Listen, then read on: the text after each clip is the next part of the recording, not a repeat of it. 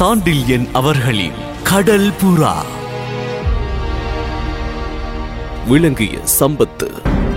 பெண்ணை விட்டு விலகி செல் என்று சாத்திரங்கள் எச்சரிக்கின்றன. கருங்கல்லின் கடின தன்மையையும் விஷத்தின் கொல்லும் தன்மையையும் எடுத்து இணைத்துதான் பெண்ணை பிரம்மன் சிருஷ்டித்தான் என்று வடமொழியில் உள்ள சாடு ஸ்லோகம் ஒன்று சொல்கின்றது. விஷத்தின் கொல்லும் தன்மை பெண் சிருஷ்டியில் வந்துவிட்டதால் தான் அதை உண்டும் பரமசிவன் பிழைத்தார். கருங்கல்லின் கடின தன்மை போய்விட்டதால் தான் சேது கட்டிய காலத்தில் பாறைகள் சமுத்திர ஜாலத்தின் மீது மிதந்தன என்று வேடிக்கை கதைகளும் அந்த கூற்றுக்கு உவமையாக காட்டப்படுகின்றன. விஷய சுகம் ஜன்ம விடுதலைக்கு விரோதி என்ற தத்துவமும் உறுதியாக ஏடுகளில் விளக்கப்படுகின்றது. இத்தனையையும் இளைய பல்லவன் படித்துத்தான் இருந்தான். ஆனால் அந்த போதனைகளில் எதையும் நம்ப தகுந்த நிலையில் அவன் அன்று இல்லை. பக்கத்தில் அமர்ந்திருந்த பைங்கிளி எடுத்து காட்டிய ஆபத்தையும் அந்த ஆபத்தை விளைவிக்க வல்ல அக்ஷயமுனை பிராந்திய பழக்கத்தையும், அப்படி ஒரு பழக்கம் இருந்தும் தன்னை தப்புவிப்பதிலேயே எண்ணங்களை ஓடவிட்டு அந்த பைங்கிளியின் தியாக புத்தியையும் நினைக்க நினைக்க பெண்ணை பற்றி எச்சரித்த சாத்திரங்களும் தத்துவங்களும் அவனுக்கு வேப்பம் காயாக மாறின. பெண்களின் மகத்தான தியாகத்தை வேடிக்கைக்கு இகழ்வது கூட பெரும் பாவம் என்று அந்த நேரத்தில் இளைய பல்லவன் திடமாக நினைத்தான். அவள் விவரணம் தந்த வார்த்தைகளை உதிர்த்த குரலில் அத்தனை கருணையும் தியாகமும் மண்டி கிடந்தது. இந்த நாட்டின் பழக்கம் பயங்கரம் என்று அவள் குறிப்பிட்ட போது, அப்படி என்ன பெரும் பயங்கரம் அதில் இருக்க முடியும் என்று நினைத்த இளைய பல்லவனுக்கு அவள் அதை விளக்கத்தான் விஷயத்தின் எல்லை, தன்னை விழுங்க பலவர்மன் விதைத்த விபரீதத்தின் ஆழம் என்ன என்பது புரியலாயிற்று. தந்தை தன்னை மறைந்திருந்து கவனித்து கொள்ளையரிடமும் சுட்டி காட்டி போய்விட்டதை அல்பமாக எண்ணிய இளைய பல்லவனுக்கு தந்தையின் இயற்கைக்கு மாறான நடத்தையை எடுத்து காட்டிய மஞ்சள் அழகி, இந்த நாட்டில் அப்படி ஒரு பழக்கம் இல்லாவிட்டால் என் தந்தை ஒன்று உங்களை சரி செய்வார், அல்லது என்னிடம் அவர் அனுமதியின்றி திருமணமின்றி உறவு கொண்டாடியதற்காக கொன்றாவது விடுவார்.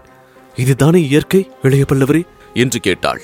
இளைய பல்லவன் சற்று யோசித்துவிட்டு, ஆம் மஞ்சள் அழகி, அதுதான் இயற்கை என்று பதில் சொன்னான். ஆனால் இயற்கைக்கு மாறாக ஏன் நடக்கின்றார் என் தந்தை தெரியுமா என்று வினவினாள் மஞ்சள் அழகி. தெரியவில்லை மஞ்சள் அழகி என்றான் இளைய பல்லவன். அப்படி நடப்பதில் அவருக்கு லாபம் இருக்கின்றது என்று மஞ்சள் அழகி சுட்டி காட்டினாள். என்ன லாபம்? உங்களை எங்கேயே இருத்திக் கொள்வது பெரும் லாபம் அவருக்கு. நீங்கள் போய்விட்டால் பெரும் நஷ்டம். இந்த நிலையும் உங்களால் விளைந்ததுதான். என்னாலா? நான் என்ன செய்தேன்? மஞ்சள் அழகி அத்தனை சோகத்திலும் இந்த பதிலை கேட்டதும் கலகலவென்று நகைத்தாள். இடையை முன்னை விட பலமாக இழுத்தணைத்து அவள் முகவாய் கட்டையை வலது கையால் பிடித்து திருப்பிய இளைய பல்லவன், எதற்கு சிரிக்கின்றாய் மஞ்சள் அழகி என்று கேட்டான் சற்று கடுமையுடன். அந்த கடுமை குரலில் தெரிந்த அதட்டல் இரண்டையும் மஞ்சள் அழகி பெரிதும் விரும்பினாள். ஆண்கள் கடிந்து கொண்டால்தான் அழகாயிருக்கின்றது. எதற்கெடுத்தாலும் குழைந்து கொடுப்பவன் ஆண் பிள்ளையே அல்ல. அதட்டல், கடிபிடி, இத்துடன் அன்பு இத்தனையும் கலந்து பரிமாறும் ஆண்மகனைத்தான் பெண்கள் விரும்புகின்றார்கள். இதுவும் ஒரு வேடிக்கைதான். வேடிக்கை என்ன? சிருஷ்டியின் ரகசியம்தான். இது இல்லாவிட்டால் என்று சொல்லி மீண்டும் சிரித்தாள் அவள். இப்பொழுது எதற்கு சிரிக்கின்றாய் என்று மறுபடியும் கடுமையுடன் கேட்டான் இளைய பல்லவன். முதலில் உங்கள் நிலை குறித்து சிரித்தேன், இப்பொழுது என் நிலை குறித்து சிரித்தேன் என்றால் மஞ்சள் அழகி புன்சிரிப்பு உதடுகளில் தவழ. அவள் கண்களை உற்று தன் கண்களால் நோக்கினான் இளைய பல்லவன். அதன் அழகில் அவள் மன கடுமை பறந்தது. சித்தத்தில் மீண்டும் அனுதாபம் பிறந்தது.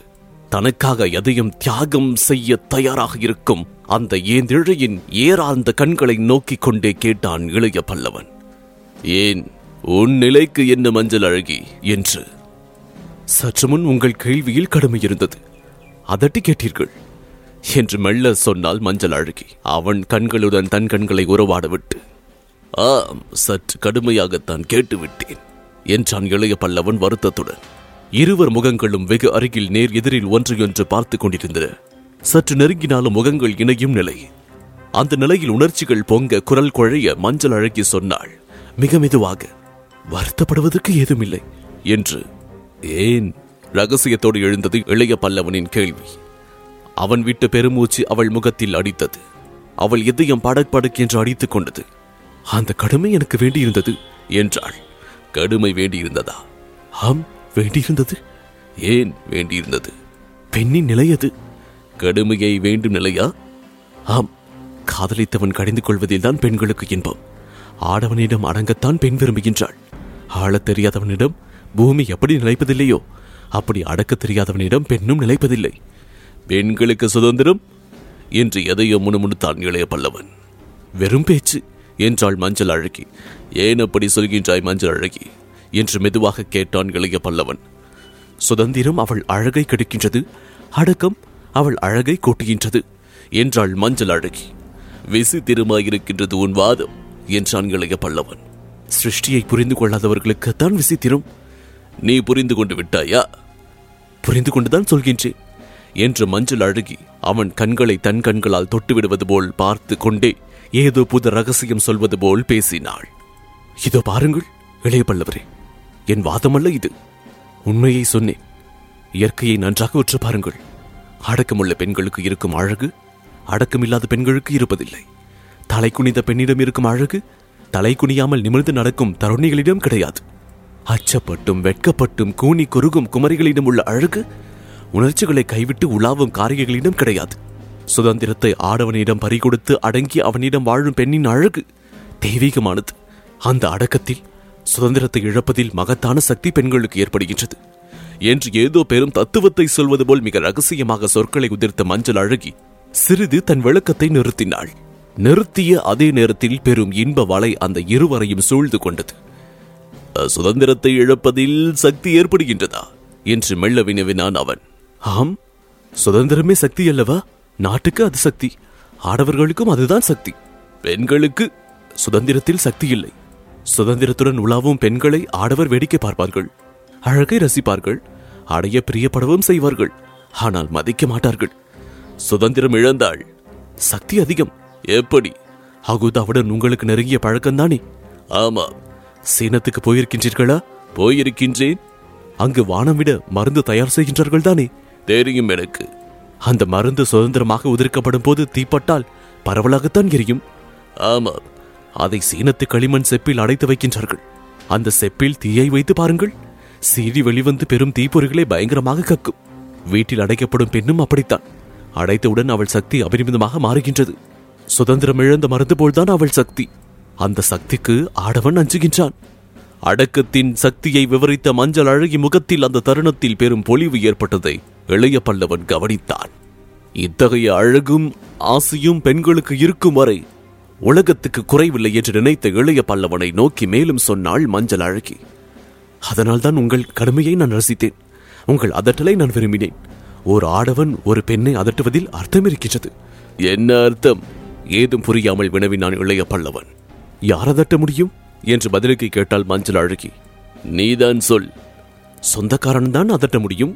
ஓ ஆம், சொந்தம் இருப்பவன் அதட்டுகின்றான். தான் அவனுக்கு சொந்தம் என்பதை உணர்த்தும் சொற்களின் கடுமை பெண்களுக்கு தரும் இன்பம் சொல்லி முடியாதது இளைய பல்லவரே என்று மஞ்சள் அழகி புன்னகை பூத்தாள். அத்துடன் வேறொரு கேள்வியும் கேட்டாள். சுதந்திரத்தை இழப்பதில் எத்தனை இன்பம் இருக்கின்றது இளைய பல்லவரே, இப்பொழுது புரிகின்றதா என் நிலை உங்களுக்கு என்று கேட்டாள். அவள் நிலை படைத்தலைவனுக்கு சந்தேகமர புரிந்துவிட்டது.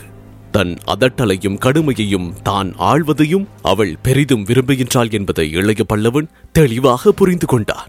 அப்படி ஏற்பட்ட பாரதீனமான நிலையை நினைத்தே அவள் ஆரம்பத்தில் நகைத்தாள் என்பதும் புரிந்தது அந்த வாலிபனுக்கு. அவள் நிலையை அறிந்த அவன், அவள் உணர்ச்சிகளின் பெருக்கை புரிந்து கொண்ட அவன், அவள் செய்ய உத்தேசிக்கும் தியாகத்தின் எல்லையை புரிந்து கொண்ட அவன் என்ன செய்வது என்று தெரியாமல் திணறினான். முகத்துக்கு அருகில் முகமும் கண்களுக்கு அருகில் கண்களும் உதடுகளை நோக்கி எதிர்நோக்கிய உதடுகளும் இருந்த அந்த நிலையில் எதிரே இருந்த புஷ்பங்களை பறித்துக் கொள்ள உணர்ச்சி தூண்டியது. அப்படி பறிக்க இஷ்டப்பட்டால் தடை இல்லாதது மட்டுமல்ல, அந்த புஷ்பம் அதை எதிர்பார்க்கவும் செய்கின்றது என்பதையும் புத்தி குறிப்பிட்டது. கிடைக்கின்றது என்பதற்காக எதையும் பறித்துக் கொள்வது கயவன் செயல். அதில் நீ ஈடுபடாதே. இவளோடு நீ இங்கே வாழ முடியுமானால் இஷ்டத்துக்கு இறங்கு, இல்லையில் நாணயமாக விலகிவிடு. எதற்கும் அவள் இந்த நாட்டு பழக்கத்தையும் பற்றி குறிப்பிட்டாளே, அது என்னவென்று கேட்டுப்பார் என்று பண்பட்ட அவன் இதயம் மட்டும் வலியுறுத்தியது. ஆகவே உணர்ச்சிகள் உரிமை கொண்டாட தூண்டிய அந்த நிலையிலும் அவன் மெல்ல தன்னை திடப்படுத்திக் கொண்டு கேட்டான். மஞ்சள் அழகி, உன் நிலை அப்படி. என் நிலையும் நாட்டு பழக்கத்தையும் பற்றி ஏதோ குறிப்பிட்டாய், அது என்ன? காதல் விரிந்து கிடந்த அந்த கமல செவ்வரி கண்களில் அனுதாபத்தின் சாயை மெல்ல படர்ந்து சென்றது ஒரு வினாடி. அந்த வினாடியில் அவள் உதடுகளிலிருந்து சோகம் ததும்பும் சொற்கள் உதிர்ந்தன. அக்ஷய முனை சொர்ணபூமியின் ஒரு பகுதிதான் என்றாலும் இங்குள்ள பழக்கங்கள் சில நாட்டின் இந்த பகுதிக்கு தனிப்பட்டவை என்று தயக்கத்தோடு சொன்னாள். அவள் தயக்கத்துக்கு காரணம் புரியாத இளைய பல்லவன் என்ன பழக்கங்கள் என்று வினவினான். திருமணம் சம்பந்தமான சில பழக்கங்கள். என்ன பழக்கங்கள் அவை? ஸ்வர்ணபூமியின் மற்ற பகுதிகளில் இல்லாத ஒரு முக்கிய கண்டிப்பு இங்குள்ள பூர்வ குடிகளிடம் உண்டு. விளக்கமாக சொல் மஞ்சள் அழகி. பல ஆடவர்கள் மத்தியில் பெண்கள் அலைந்து திரிவதை பதக்சாதியார் பொருள்படுத்துவதில்லை. ஆனால் ரகசியத்தில் ஆடவனும் பெண்ணும் சந்தித்து விட்டால், மேற்கொண்டு சொல்ல அஞ்சினாள் மஞ்சள் அழகி. சந்தித்து விட்டால் என்று இளைய பல்லவன் கேட்டான். மஞ்சள் அழகியின் கண்களில் சோகம் மீண்டும் படர்ந்தது. வார்த்தைகள் மிக மெதுவுடன் வெளிவந்தன. குரலிலும் நடுக்கம் தெரிந்தது. ஒன்று மனம் அல்லது மரணம் என்று தயங்கி தயங்கி சொன்னாள் அவள். இளைய பல்லவன் கண்களில் ஆழ்ந்த யோசனை தெரிந்தது. மஞ்சள் அழகியை மனம் செய்து கொள்ள வேண்டும், இவ்வளவுதானே. இல்லாவிட்டால் கொன்று விடுவார்கள். பூ இதுதானா என்று எண்ணிய இளைய பல்லவன் கண்கள் முகத்தை நன்றாக ஆராய்ந்தன. மஞ்சள் பாய்ந்த அந்த தங்க முகத்தில் கருநீல கண்கள் இரண்டு சுழன்றன. மாணிக்க அட்டிகை சரம் போல பட்டையிட்ட உதடுகளின் சேர்க்கை பெரிதும் சிவந்து அசைந்தது. வெட்கம் தாடைக்கு இட்ட மருதாணி சிவப்பை அலட்சியம் செய்த மாணிக்க அதரங்கள் மெல்ல துடித்தன. அவள் உடலும் துடித்தது, உணர்ச்சிகள் துடித்தன. இந்த செல்வத்தை பெற்றுக்கொள்வதில் ஆபத்து என்ன இருக்க முடியும்? இதுவே பெரும் சம்பத்து என்று உள்ள முந்த உணர்ச்சிகள் துடிக்க துடிக்க அவனும் அவளை நோக்கினான். அவள் முகம் விகசித்து கிடந்தது. உதடுகள் மொட்டு போல் கூம்பி நின்றன. கூம்பிய மொட்டு நகரவும் செய்தது. ஒரே வினாடி இதழ்கள் இணைந்திருக்கும். ஆனால் ஒரே வினாடியில் மனித எண்ணங்கள், மனித வாழ்வில் மாற்றங்கள் எத்தனை எத்தனை. இதன் தொடர்ச்சியை உடைந்த கவசம் இதில் தொடர்ந்து கேட்கலாம். இந்த பாட்காஸ்டை உங்களுக்காக வழங்கிய நான் டிஜே முருகா. சோஷியல் மீடியாவில் என்னை ஃபைண்ட் செய்ய Facebook ஹேண்டில் murugan.radio மற்றும் Instagram ஹேண்டில் murugan.dj. இந்த பாட்காஸ்ட் உங்களுக்கு பிடித்திருந்தா சவுத் ரேடியோஸ் மொபைல் ஆப்ல 5 ஸ்டார் ரேட்டிங் கொடுங்க.